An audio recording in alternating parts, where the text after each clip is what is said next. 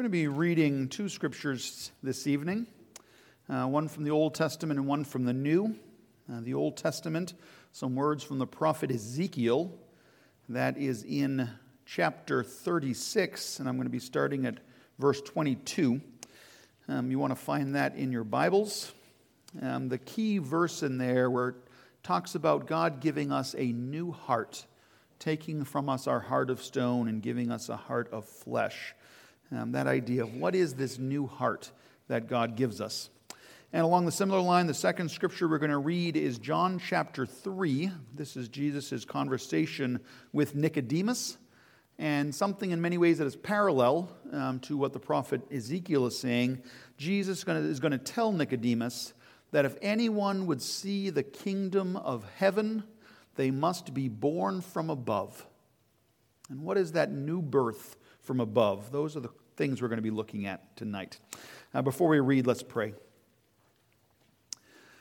Lord, again, we ask that you would send your Spirit upon your people to call us to a deeper love for you, a deeper appreciation of your grace, and a deeper worship through our living as well as through our words and our songs. May everything we do turn back to you at praise for all that you have first done for us. And so write these truths in our hearts by your grace. In Jesus' name, amen.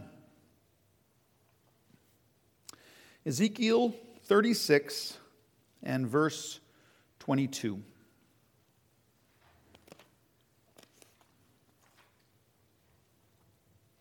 Therefore say to the house of Israel, this is what the sovereign Lord says. It is not for your sake, O Israel, that I am going to do these things, but for the sake of my holy name, which you have profaned among the nations where you have gone. I will show the holiness of my great name, which is profaned among the nations, the name you have profaned among them. Then the nations will know that I am the Lord, declares the sovereign Lord, when I show myself holy through you before their eyes. For I will take you out of the nations, I will gather you from all the countries and bring you back into your own land. I will sprinkle clean water on you, and you will be clean. I will cleanse you from all your impurities and from all your idols. And I will give you a new heart and put a new spirit in you. I will remove from you your heart of stone and give you a heart of flesh. I will put my spirit in you and move you to follow my decrees and be careful to keep my laws. You will live in the land I gave your forefathers. You will be my people, and I will be your God.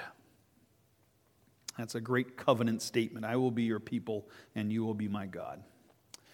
That is the Old Testament, and turning over to John chapter 3 and verses 1 through 15, especially verse 3 we're paying attention to. Now there was a man of the Pharisees named Nicodemus, a member of the Jewish ruling council.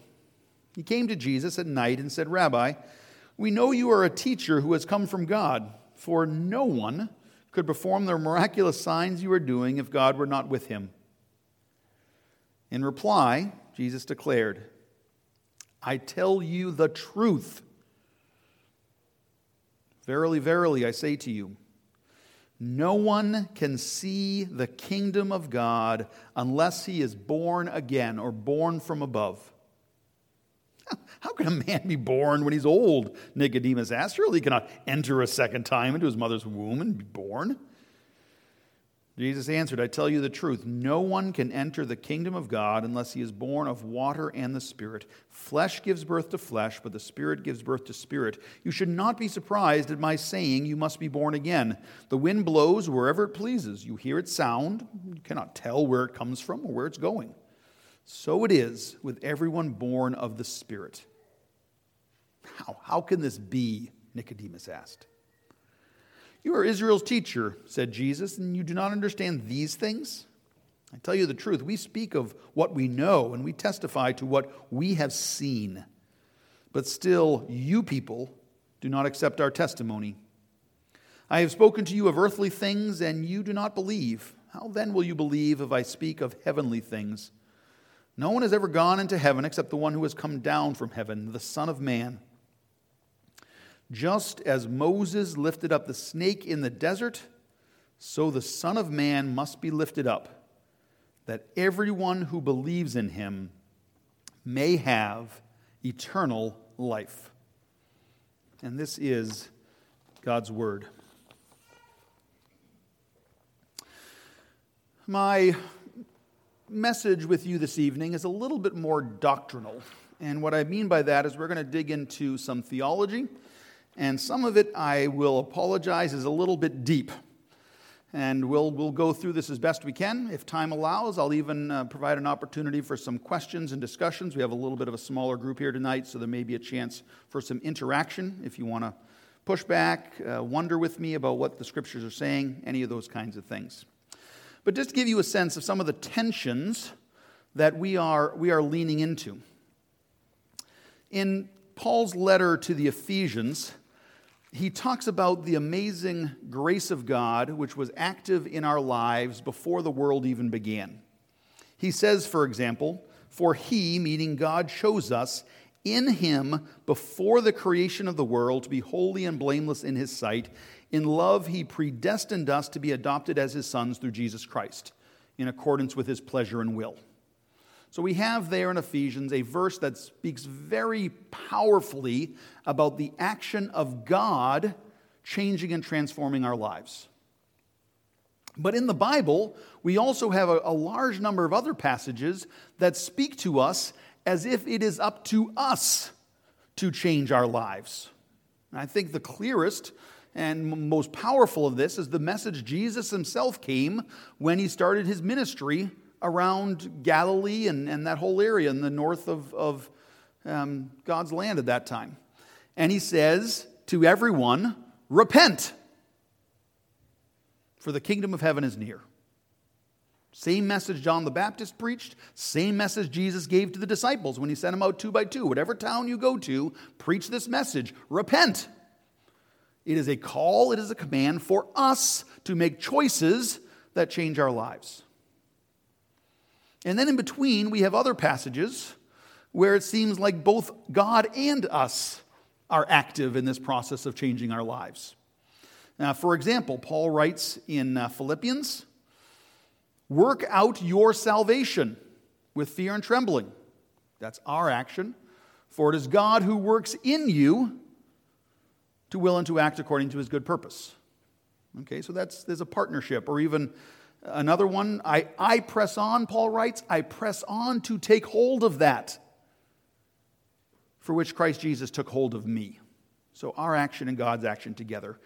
We are not going to be able to untangle all of this tonight because we are dealing with mysteries, but we're going to press into the mysteries a little bit. We'll look at some part of the Canons of Dort that talks about this a little bit. But if we had to narrow down one question one word we're going to be focusing on tonight, it is the word regeneration. It's a doctrinal term, but you can think of it in terms of the scriptures we read, of what Ezekiel is talking about in terms of a new heart. What does it mean that we are given a new living heart to replace our cold heart of stone? Or if you want to think of it in terms of the words of Jesus, what does he mean when he says we have to be born from above? Both of those, the new heart from Ezekiel, the born from above from Jesus, both talk about this mystery of regeneration, being born again. What is it? What does that mean? And when does that happen in the life of a Christian, in our journey from cradle to grave? When does regeneration happen? Now, I believe that the heart of being reformed, the reason I'm reformed, I didn't grow up in the Reformed tradition. I saw the light at some point in my adult life, and she was blonde and had blue eyes, was very pretty. But I've come to appreciate the wisdom of the Reformed tradition, partly because it fits so much with my reading of Scripture. But the heart of being reformed are things every Christian should agree with. As Reformed people, we believe the Bible is the Word of God. As Reformed people, we believe that Jesus died on the cross to take our place, to atone and to provide a sacrifice in our place for our sins.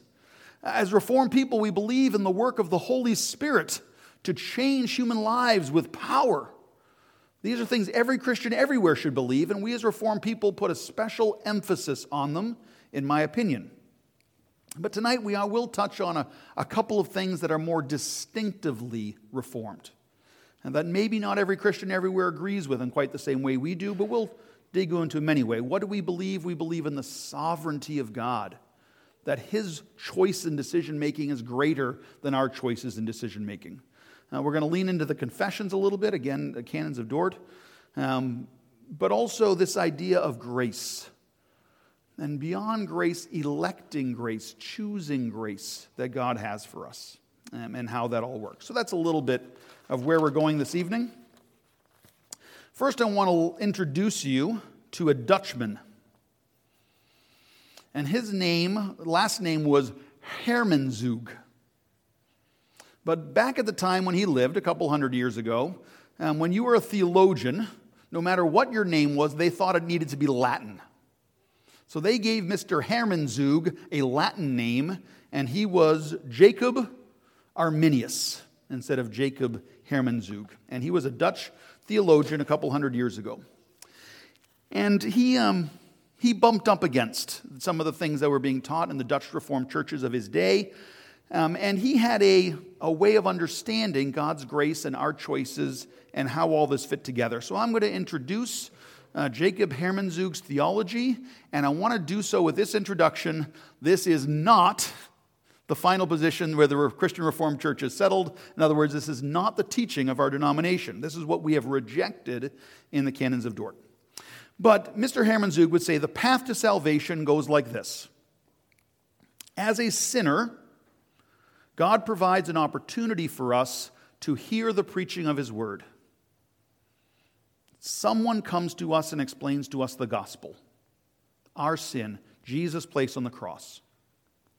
And in the hearing of the gospel, there is a call from God Himself that we hear.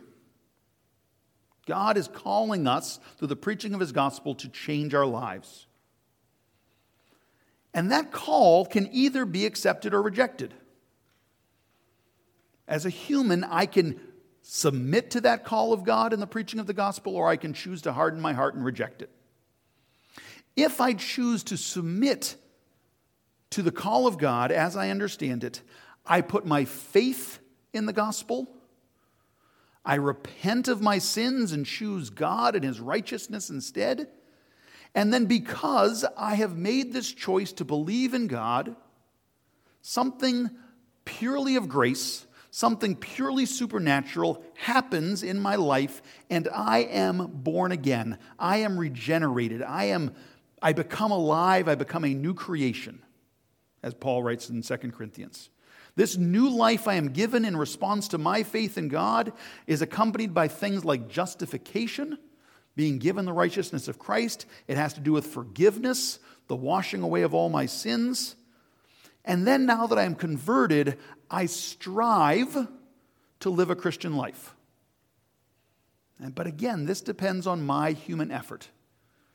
Every day there's this danger that I could turn away or I could turn towards God. So there is a pressure on me as a Christian that I need to continually be confessing, continually turning to God. So the hope is that I will persevere in my faith. I will stick with it until the day when Christ returns or calls me home, and then in my death I receive the glorification and the gift of heaven and everlasting life. So that is the Arminian viewpoint on salvation. And grace is powerful here. I can't deal with my sin. I need Christ on the cross. It needs grace.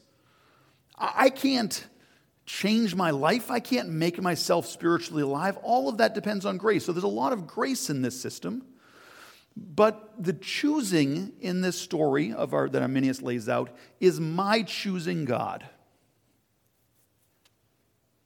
He chooses me in response to my choosing Him.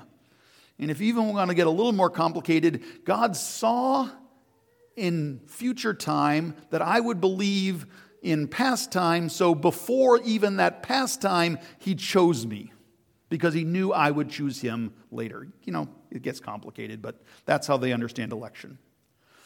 But the key thing about this Arminian theology, Jacob Hermanzuk, is that it requires human decision-making. At the critical moment of salvation, I need to choose to respond to the call of the gospel, and then in my sanctification or my perseverance, I need to choose every day to continue to walk with him. Now, I want to contrast that story of salvation with what it is we do believe in the Christian Reformed traditions and the teachings of the canons of Dort. So this is another version, a version that was articulated by the Dutch theologians who rejected Arminius. And this is, I hope, a fair representation of what it is that we believe in our Christian Reformed tradition today. Before there was time or creation, God knew you. God chose in his grace to love you, even though there was nothing deserving in you. And he made a choice that you would be his child. In the course of due time, because of his choosing, he provided for you to hear the gospel. Whether this was being raised in a covenant home or interaction with other believers, you heard someone tell you about Jesus. And in that outward call of the gospel, there was again an inward call that you knew that God was calling you. But before you made any response to that call of the gospel, God gave you a free gift of his Holy Spirit, which is regeneration or new birth or a new heart. But God made you alive before you believed. And then in response to this remaking of your will, this new heart, this heart of flesh, as Ezekiel says it, finally has the ability to respond to the gospel. Without this work of grace, of God making us new, we could not respond to the gospel. But with a new heart that is given to us, in the hearing of the gospel, we are able to say, yes, I believe that, I need that, I choose that. So our new heart, our being born from above, we respond with faith and repentance. And it's not artificial. This is our faith and our repentance. But again, it is only possible through the grace of God which precedes it. Then in response to this faith and repentance, the same things happen, justification, forgiveness, and all that. But then there is an added ongoing grace, the continuing work of the Holy Spirit in the believer every day, which is like that parable of the lost sheep, that no matter how far we try to get away from God, every time he brings us back. He knows which sheep are his, he returns them to the fold, he protects them. So it is not so much that we persevere and holding on to God throughout our Christian lives, as much as God's hand won't let us go even when we try to get away.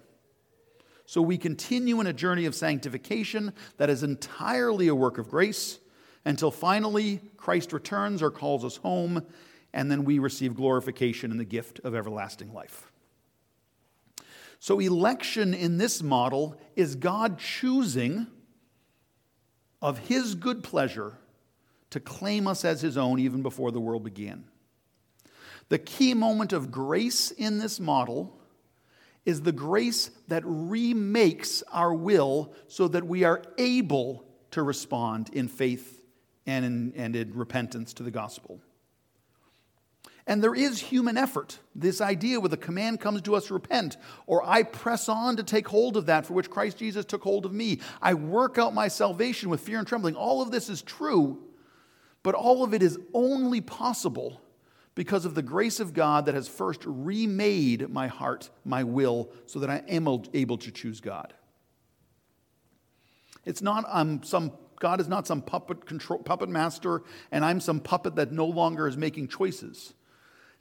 I am making choices, but the choices I am making come out of a heart that has been born up from above or born again by the Spirit of God. So the key difference, just to summarize, between the Arminian model and the Reformed model is this.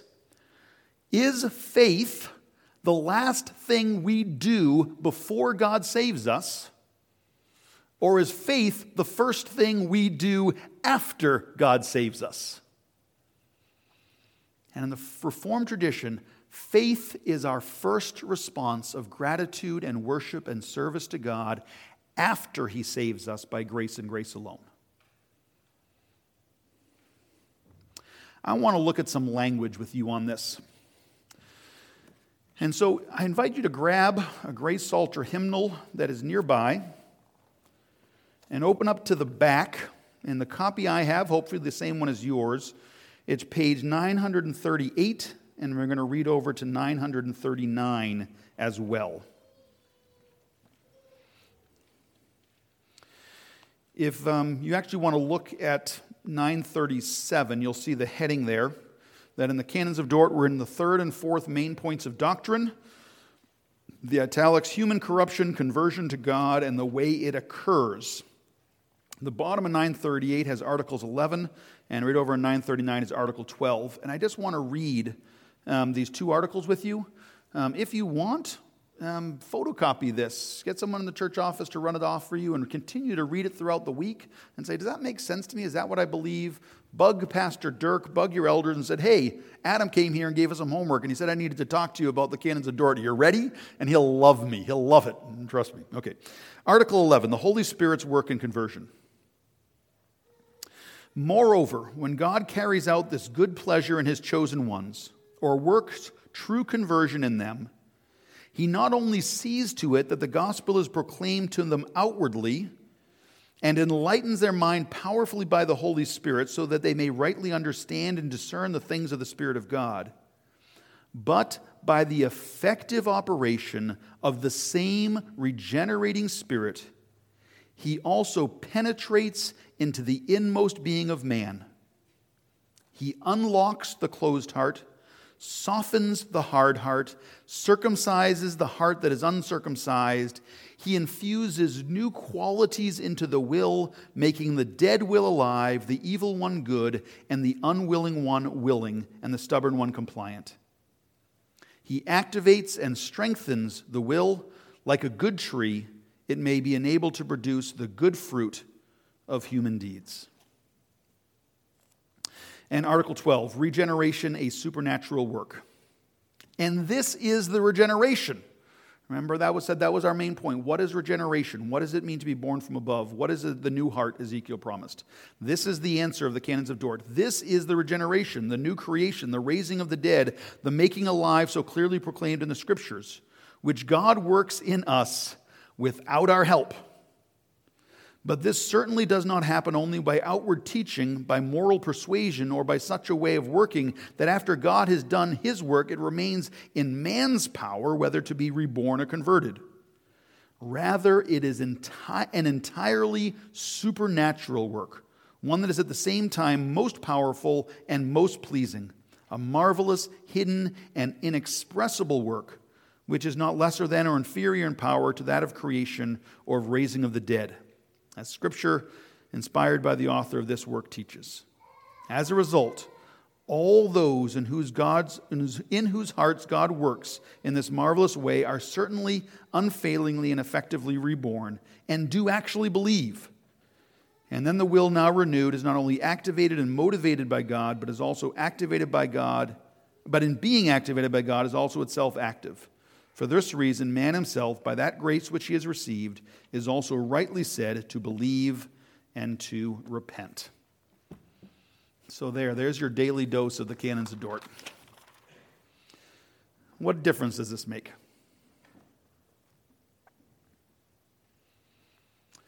God the world so loved.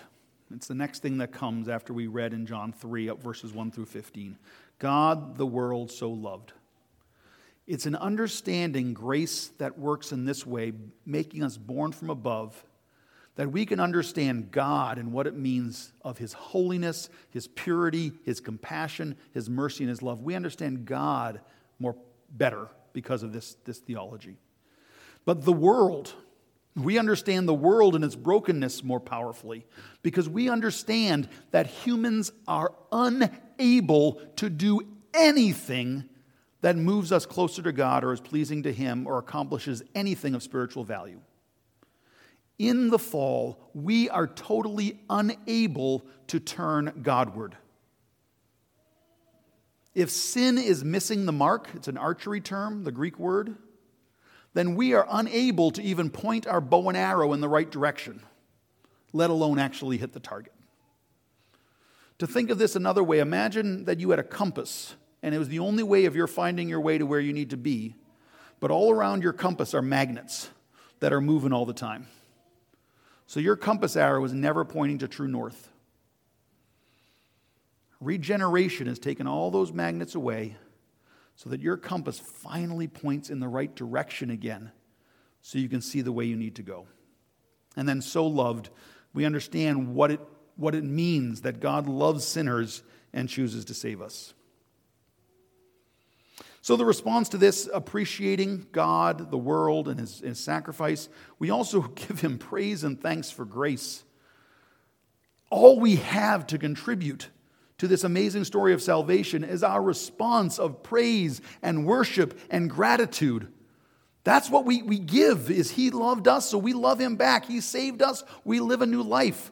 He comes close to us, so we pray to him and delight in his presence. It's all we have is worship and thanks and praise. But understanding that we have been given a new heart and a new will, we cultivate our desires, our longing for the kingdom. We cultivate our desires, our longing for God's presence. We cultivate our desires for the righteousness in our community and our families. We cultivate desires for heaven, and all of these find their fruition no place more powerfully than prayer. We pray like people who are able to finally want the right things and want them with all our heart and mean it.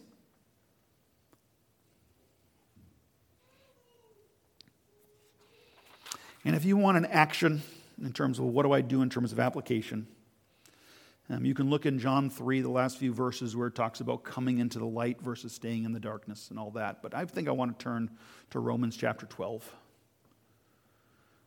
I urge you, brothers and sisters, in view of God's mercy. We've done a lot of talking tonight about God's mercy for sinners, choosing to save them, make them alive. In view of God's mercy, to offer your bodies to him as living sacrifices, holy, dearly loved. For this is your true and spiritual worship. Do not conform any longer to the mold, the shape, the pattern of this world, but instead be transformed by the renewing of your minds. Let's close. Oh, Lord God, we confess that in our pride, we want to do something to get saved. But Lord, we confess that in our sin and the fall, we are unable. And everything of everlasting value and beauty in us is only the fruit of your grace and goodness. So we give you the praise and the thanks that you have adopted us as your sons and daughters, made us children of the Most High God. You've taken every barrier out of the way for us to enjoy and delight in your presence. So enable us by the continuing grace of your Holy Spirit to do just that, to delight in the new life, to delight in your presence each and every day. Amen.